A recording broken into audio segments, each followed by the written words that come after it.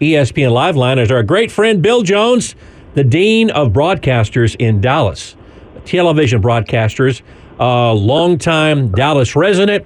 He matriculated. That means he went to Oklahoma for you Aggies out there. And he will be there tomorrow when the Cowboys and Jaguars play 4 o'clock. You can hear the game here on ESPN. William, welcome back to the radio station. I trust you've had a really, really good summer. It's been all right. It's a little hotter than what we'd like, but it's been summer for sure. Yeah. It has been summer for sure. We're doing really, really good. Joined by my son, Ben, this afternoon. All right. A little family affair here. Let me just ask you, what do the Cowboys want to accomplish in their first preseason game? Ben and I talked about Mike McCarthy calling plays. It's a little different calling plays in a game situation versus just a practice. Your thoughts? Is that the biggest hurdle the Cowboys have to deal with tomorrow? Well, the number one thing is come out of the game without any injuries, and secondly, of course, they're not going to have, for the most part, any of the first teamers out there. So, I guess from a mechanical standpoint, whatever, they want what the coaches call a clean operation. I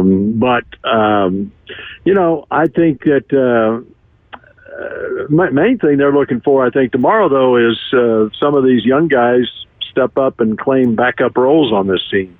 And I think what I hear, Jacksonville is going to go ahead and play their starters a little bit. So it'll be a good little test for the second teamers for the Cowboys in the first quarter of the game. A little known fact here, you can use this on the broadcast tomorrow. Ben Clements used to throw passes to Jacksonville wide receiver Zay Jones when they were at Austin High School. Oh, all right. I may use that. Yeah. If Zay gets in the game, I think they're going to play the starters. So if they do, then Zay should be out there. Bill, son of Robert Jones, former Cowboys middle linebacker. Yeah. Yep. Bill, like you said, this is a good time for the younger guys, the newer faces, to get acclimated to the NFL life. Stephon Gilmore is a new face of the Cowboys on the defensive side, but I doubt we'll be seeing much of him. One guy that I'm excited to see is Deuce Vaughn, the little running back that could from Kansas State, who right now is listed as the third stringer for the Cowboys behind Tony Pollard. Who are the fresh faces of the Cowboys that you're interested in seeing tomorrow? That one right there is number one. As soon as they drafted Deuce in the 6th round, I was like, okay, there's your star of the preseason right there. But I think he's going to be more than that on this team this year. I think they've got a plan on how to use him, and we'll see him in the preseason games because he's a rookie and get acclimated and so forth. But I was out in Oxnard for a couple of weeks, and they've got a plan to use him. As a satellite back, they're like, now that it's an issue with a 5'5" guy trying to protect a quarterback as a pass blocker. But I think they had him running in the slot a little bit. They had him all over the offense. And the other interesting thing about it, Brian Schottenheimer, the offensive coordinator, he was with the Chargers when Darren Sproles got into the league. And it's a natural comparison, Vaughn and Sproles, both of them being from Kansas State. Both 5'5", 5'6", and that. But Deuce, he's put together. I mean, he's got some almost Robert Newhouse type thighs on him, and so I think he'll hold up too. I think in third down situations he can run between the tackles too. How do you think the Cowboys running back schemes will change after last season with Zeke and Tony Pollard being a great 1-2 punch, almost a lightning thunder running back room? Now with Tony Pollard being the lead back, Malik Davis, Ronald Jones, who won't be playing probably tomorrow night, and Deuce Vaughn, what will be the biggest difference you see in their schemes this season? And the other guy in that mix is Rico Dowdle, who played at South Carolina, and he's been injured. He was hurt some last year. The thing that I think they're really missing is the bigger back that can run between the tackles down on the goal line. The Cowboys were first in the league in red zone offense last year, and even though Zeke has his critics, he did score 12 touchdowns down there. And they've got to find somebody who can be that quote-unquote thunder to Pollard's lightning. And Dowdle is a bigger he's listed at 218 pounds. So I'll be intrigued just to see what he can do, and if he can stay healthy through the preseason. I haven't closed the book on Zeke even coming back to the Cowboys once they get through the preseason and see how things shake out. Really? Because I think that's the one thing that they need is a second back and to go along with them. They'd love to see one of these guys step up.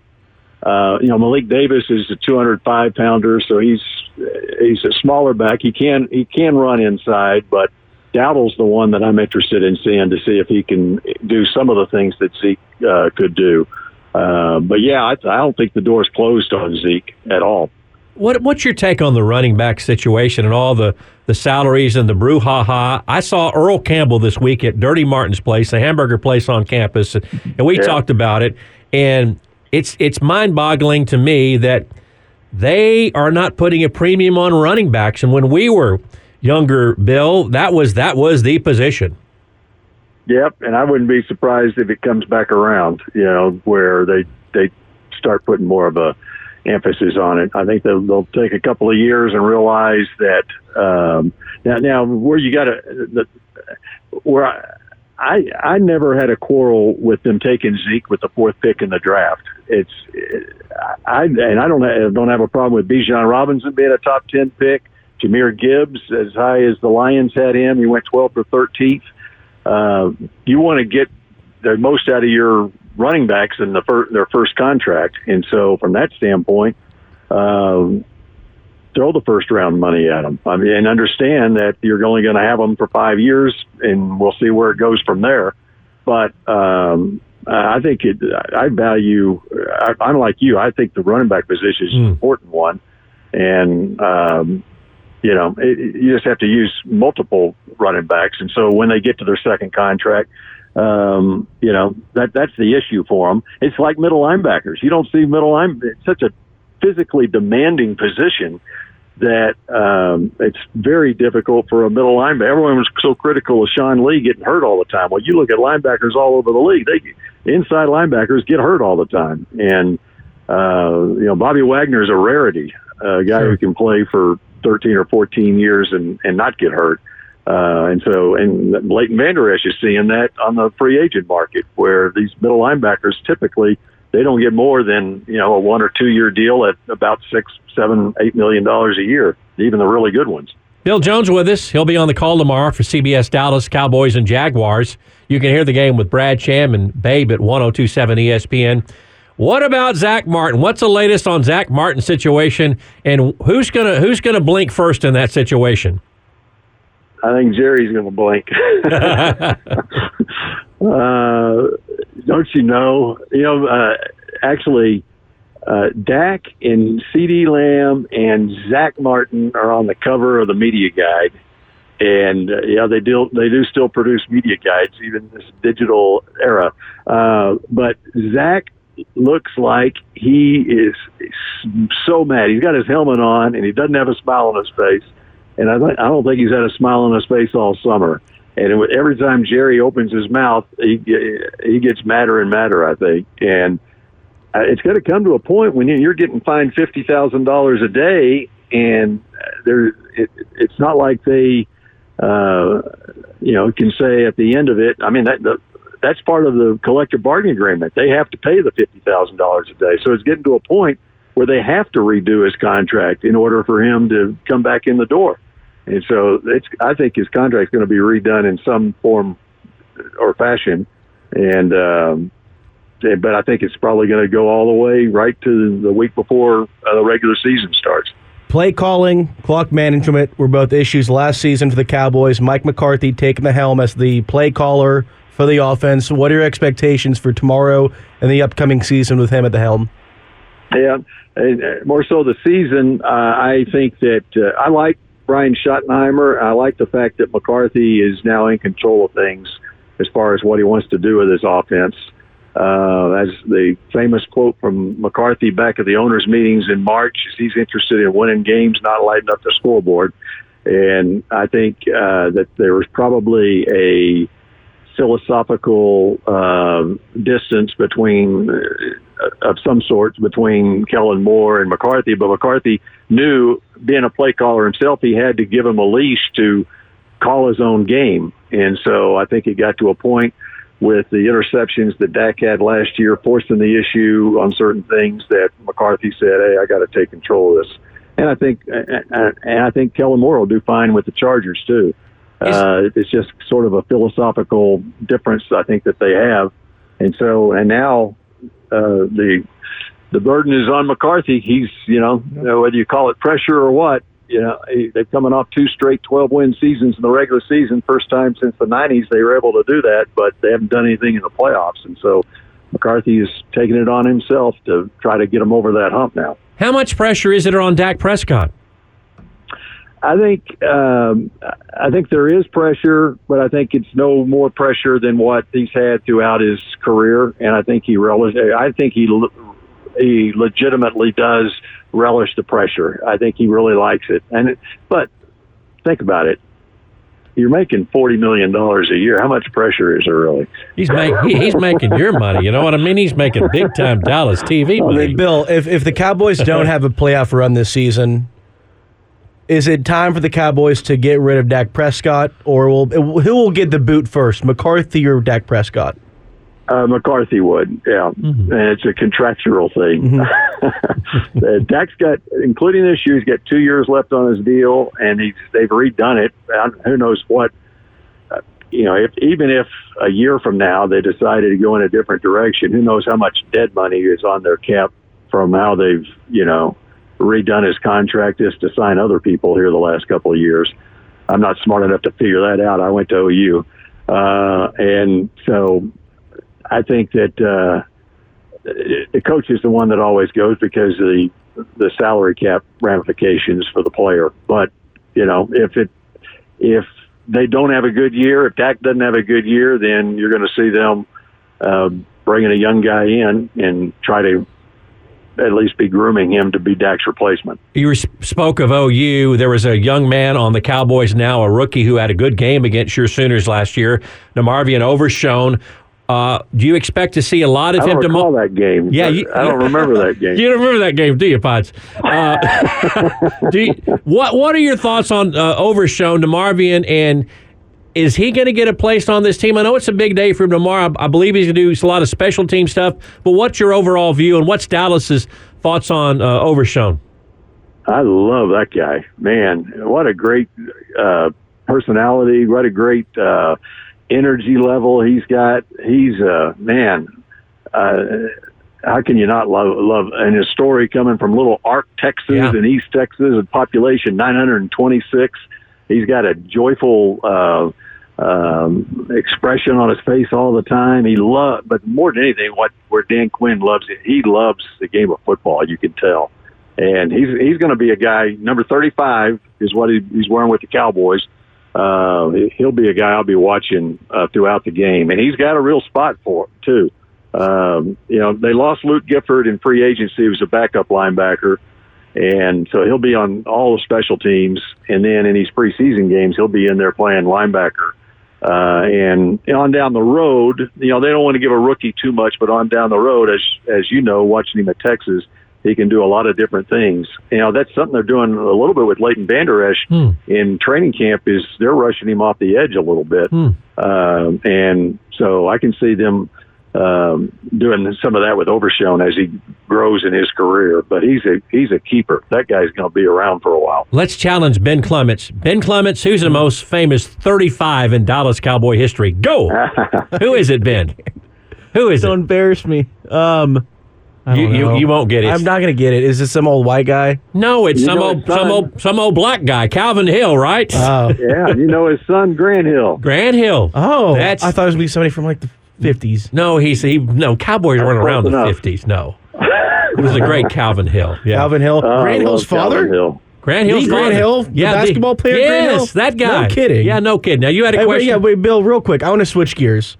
You're an Oklahoma guy. Unfortunately, you're a Sooner. No, he's a good Oklahoma Sooner. For us, we're in Austin. You know how this works. But Oklahoma not coming off of a not so great season. We've been talking coaches polls. and they've gotten the benefit of the doubt. 19 in the coaches poll. Bill, what did they pay each coach to give them that spot? The coaches really don't pay attention to what's going on, do they? No. Right? No. And so it was on name only. But I will give you this. How about this? What happened the last time Oklahoma, I think they were ranked 20th in the country with a second-year head coach and a left-handed starting quarterback that transferred in. What happened then? What happened? That was the year 2000. Mm-hmm. Oh. Okay. And they won a national championship. Not saying it's going to happen. Yeah. What was that quarterback? White? What was his name? No, it was Josh Heupel. Josh Heupel. Tennessee head Jason coach. White was after him. Yeah. Oh, Jason White was after him. Yeah. All right. Well, okay. A lot has to happen for that to Yes, come true. It does, but you heard it here first. Okay. Right. Well, we have high hopes for your South Lake neighbor there named Quinn Ewers, who many have I do too. penciled in as high. Ben, you don't know this because Bill was a guy who told us a long time ago that Quinn was coming to Texas. Remember that day? Yeah, that was after he had signed with Ohio State. I said he's coming to Texas. You watch. Yeah, he did. Hey, have a great weekend, my friend. Thanks for being with us.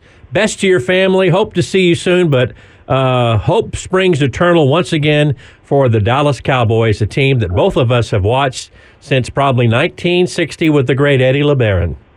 Yeah. Well, I wasn't really watching then, but a little shortly after that. Once they started winning games, I started watching. Okay, Bill, have a great show tomorrow. Thanks so much, Bill. We'll talk to you soon. All right, Ed and Ben. Bill, good talking to you. Thank you. All right, thanks. Bye-bye. Bill Jones, CBS Dallas. He'll be on the call tomorrow on television for the Dallas Cowboys and the Jacksonville Jaguars. Kickoff at 4 o'clock. A game you can hear right here on 102.7 ESPN with our friend Brad Sham on the Dallas Cowboys radio network. Coming up at 5 o'clock, Sonny Dykes, the head football coach at TCU. This is 102.7 ESPN. For the rest of the evening here on 102.7 ESPN, our next guest, Coach of the Year, not only in the Big 12, but Coach of the Year nationally, our friend Sonny Dykes, the head football coach of the TCU Horned Frogs, who open up the season September 2nd at home against Deion Sanders and the Colorado Buffaloes. Sonny, welcome back to ESPN Austin. Give our listeners an idea. How's everything going in your preseason workouts in hot Fort Worth as it is hot in Austin, too? Yeah, it is. It is plenty hot. Things are going well. We're actually enjoying a day off today. We've had 8 practices. You get 25 before the first game, and so we're taking a little bit of break. It's been a good start to camp so far. Really encouraged by what I've seen. We got a number of guys coming back defensively and a lot of new faces on offense, but I think things are starting to come together pretty well. And I like the team, the makeup of the team. I like our mentality. There's a grittiness about this group, and so I'm excited about moving on and continuing to practice and getting through fall camp and seeing how we play September 2nd. We got a lot of work to do, but I'm excited about what I've seen so far. Sonny, we talked to Steve Sarkisian earlier today, and they've been pretty physical in practice, but he's got to watch it about the heat. What precautions have you taken about the heat in Fort Worth, and have your workouts been physical? We're a morning practice team, so we're on the practice field, year-round about 8 o'clock in the morning. Our guys go out between 7:45 and 8. We get started early, and so that helps. It's high 80s, low 90s when we're practicing there, and sometimes works into the mid-90s by the time we finish up. And occasionally we'll split practice and go half outside, half inside. There's always a fine line there between, getting your work done, making sure your players are accustomed to the heat, but at the same time, taking care of them. I really do believe in some ways, over practice leads to diminishing returns. And so you just got to do a good job of managing that. Like I said, there's a fine line there between too much work and not enough work, and too much heat, not enough heat. And it has an accumulative effect. I really do believe that. I think if you're in the heat of the day all the time in August, I think, it affects your players in November and December. Sonny, last time I saw you, we were at the Capitol. It was a special day. You were being honored on the House floor for your Coach of the Year honors. That sure was fun, wasn't it? It was an interesting interesting day for sure. Got a chance to meet a lot of interesting people and kind of see how the Capitol works. And it was one of those days I'll never forget. It was kind of a look into politics and government, and I'm certainly glad I don't go to work there every day. Sonny, I got a challenging enough job, and those guys, it's they got their work cut out for them. Sonny, with that, with this new season upon us, do you feel a little bit more pressure after going to the national championship last year? The success you had after not the best expectations, and to really overcome that. How do you feel going into the season?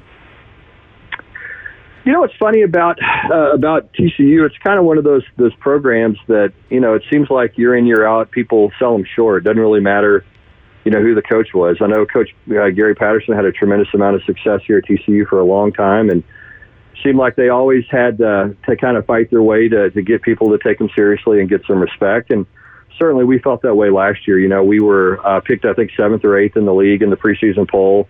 I think we were picked 5th or 6th this year. And so, that's just kind of what we're accustomed to. We're a program that we don't talk much. We're not a big hype outfit. We try to, one of the things we talk about all the time is trying to be, all steak and no sizzle, and just make sure that we're, we kind of keep a low profile and don't make a lot of big promises, but just go out and play tough football every week.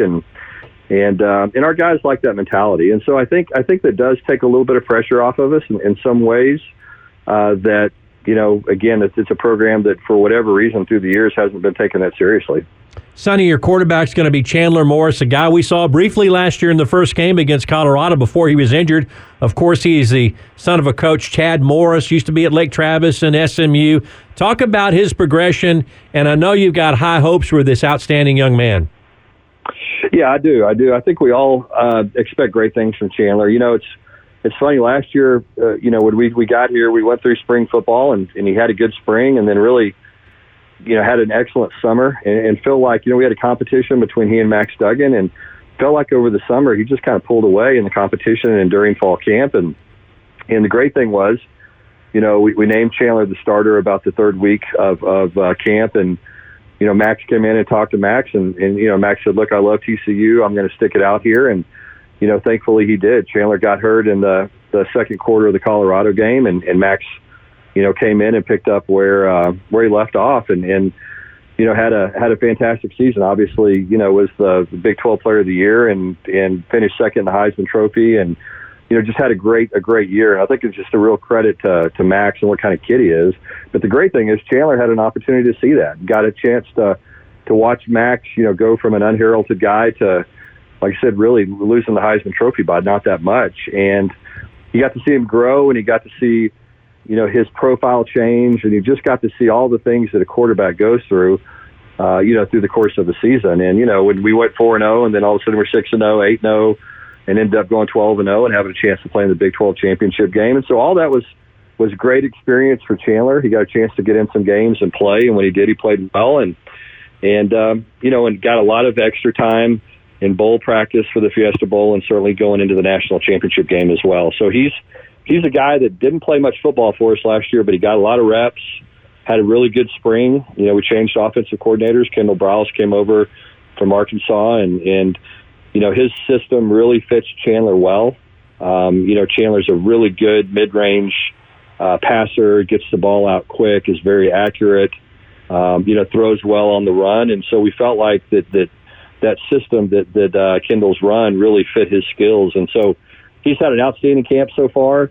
The great thing is we have the backup quarterback that's a young guy named Josh Hoover that a lot of people don't know about, that's really practicing well and pushing Chandler every day. So we got a good battle going on for quarterback, but Chandler's been a heck of a player for us so far. Hey, Sonny, you've always been known as the transfer portal whisperer. You can get guys left and right. I see a lot of guys on your depth chart that are transfer portal players.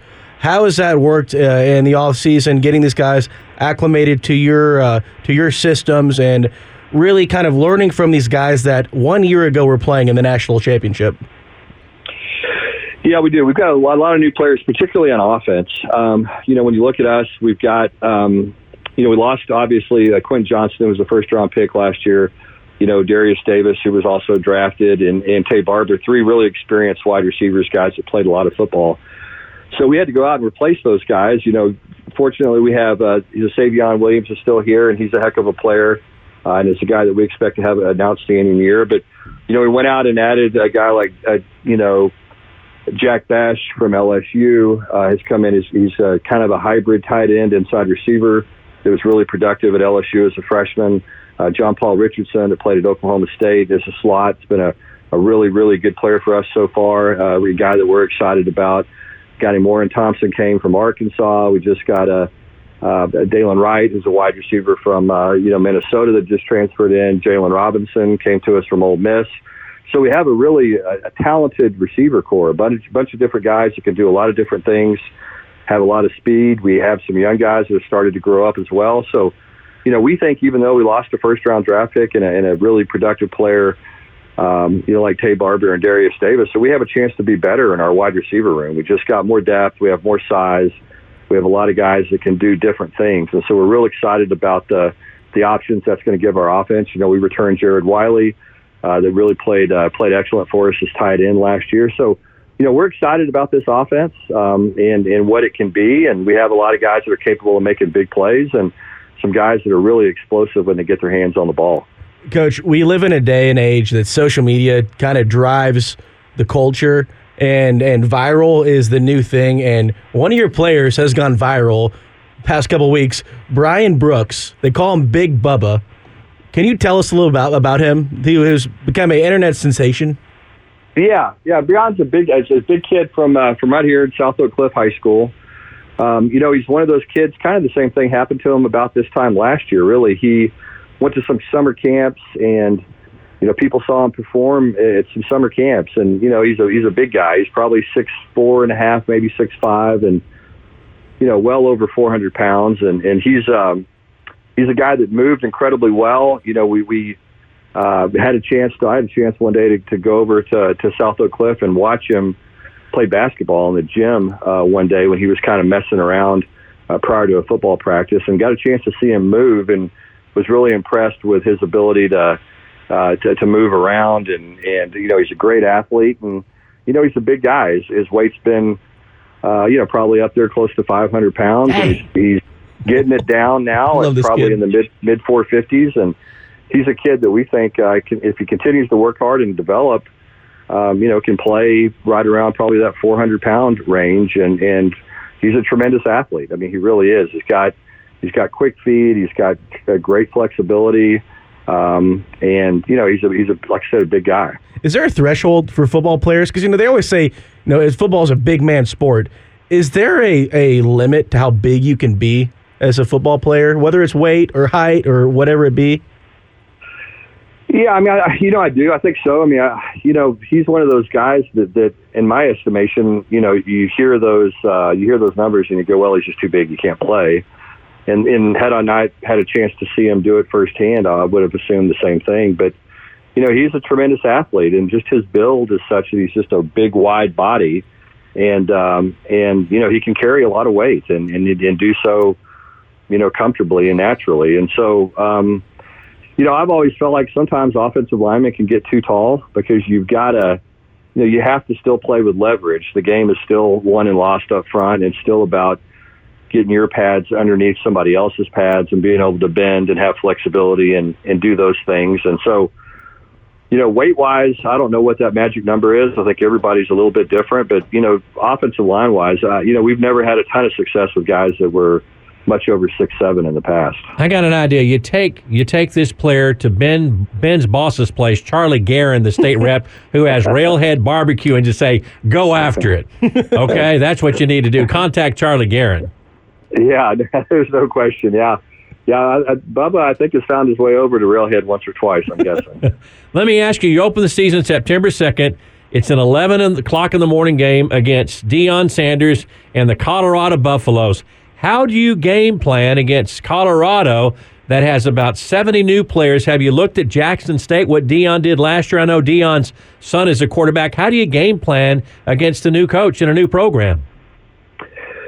Yeah, it's going to be challenging for sure, and it's one of those things that going in and playing a new coach is always challenging because they've obviously got a different scheme on offense and defense and on special teams. So normally you look at the team that you played before. You'd look at Colorado and our game with those guys last year, and you could get at least an idea of what the personnel is going to look like. Well, now you really have no idea. I think that, there's very few of those players that played in that game last year that are going to play in the game this year. And so, as you said, it really starts with looking at the coordinators and what they were doing at schools that they were at prior. And then, obviously, you've got to take the key players, which Shedeur Sanders will be one of the key players, and look at what he did at Jackson State. And then there's some guys that came over with him from Jackson State as well. So, it's going to be challenging. We've already had some people working on it over the summer, as you can imagine, in terms of not only looking at scheme, but trying to get an idea of what guys can do and what their skill set is and what their strengths and weaknesses are. So it's going to take a total team effort for us to prepare, for that game. But I think the most important thing as you go into game one is to worry about yourself. Make sure that you take care of the football, that you don't have any errors in the kicking game, that you don't give up explosive plays.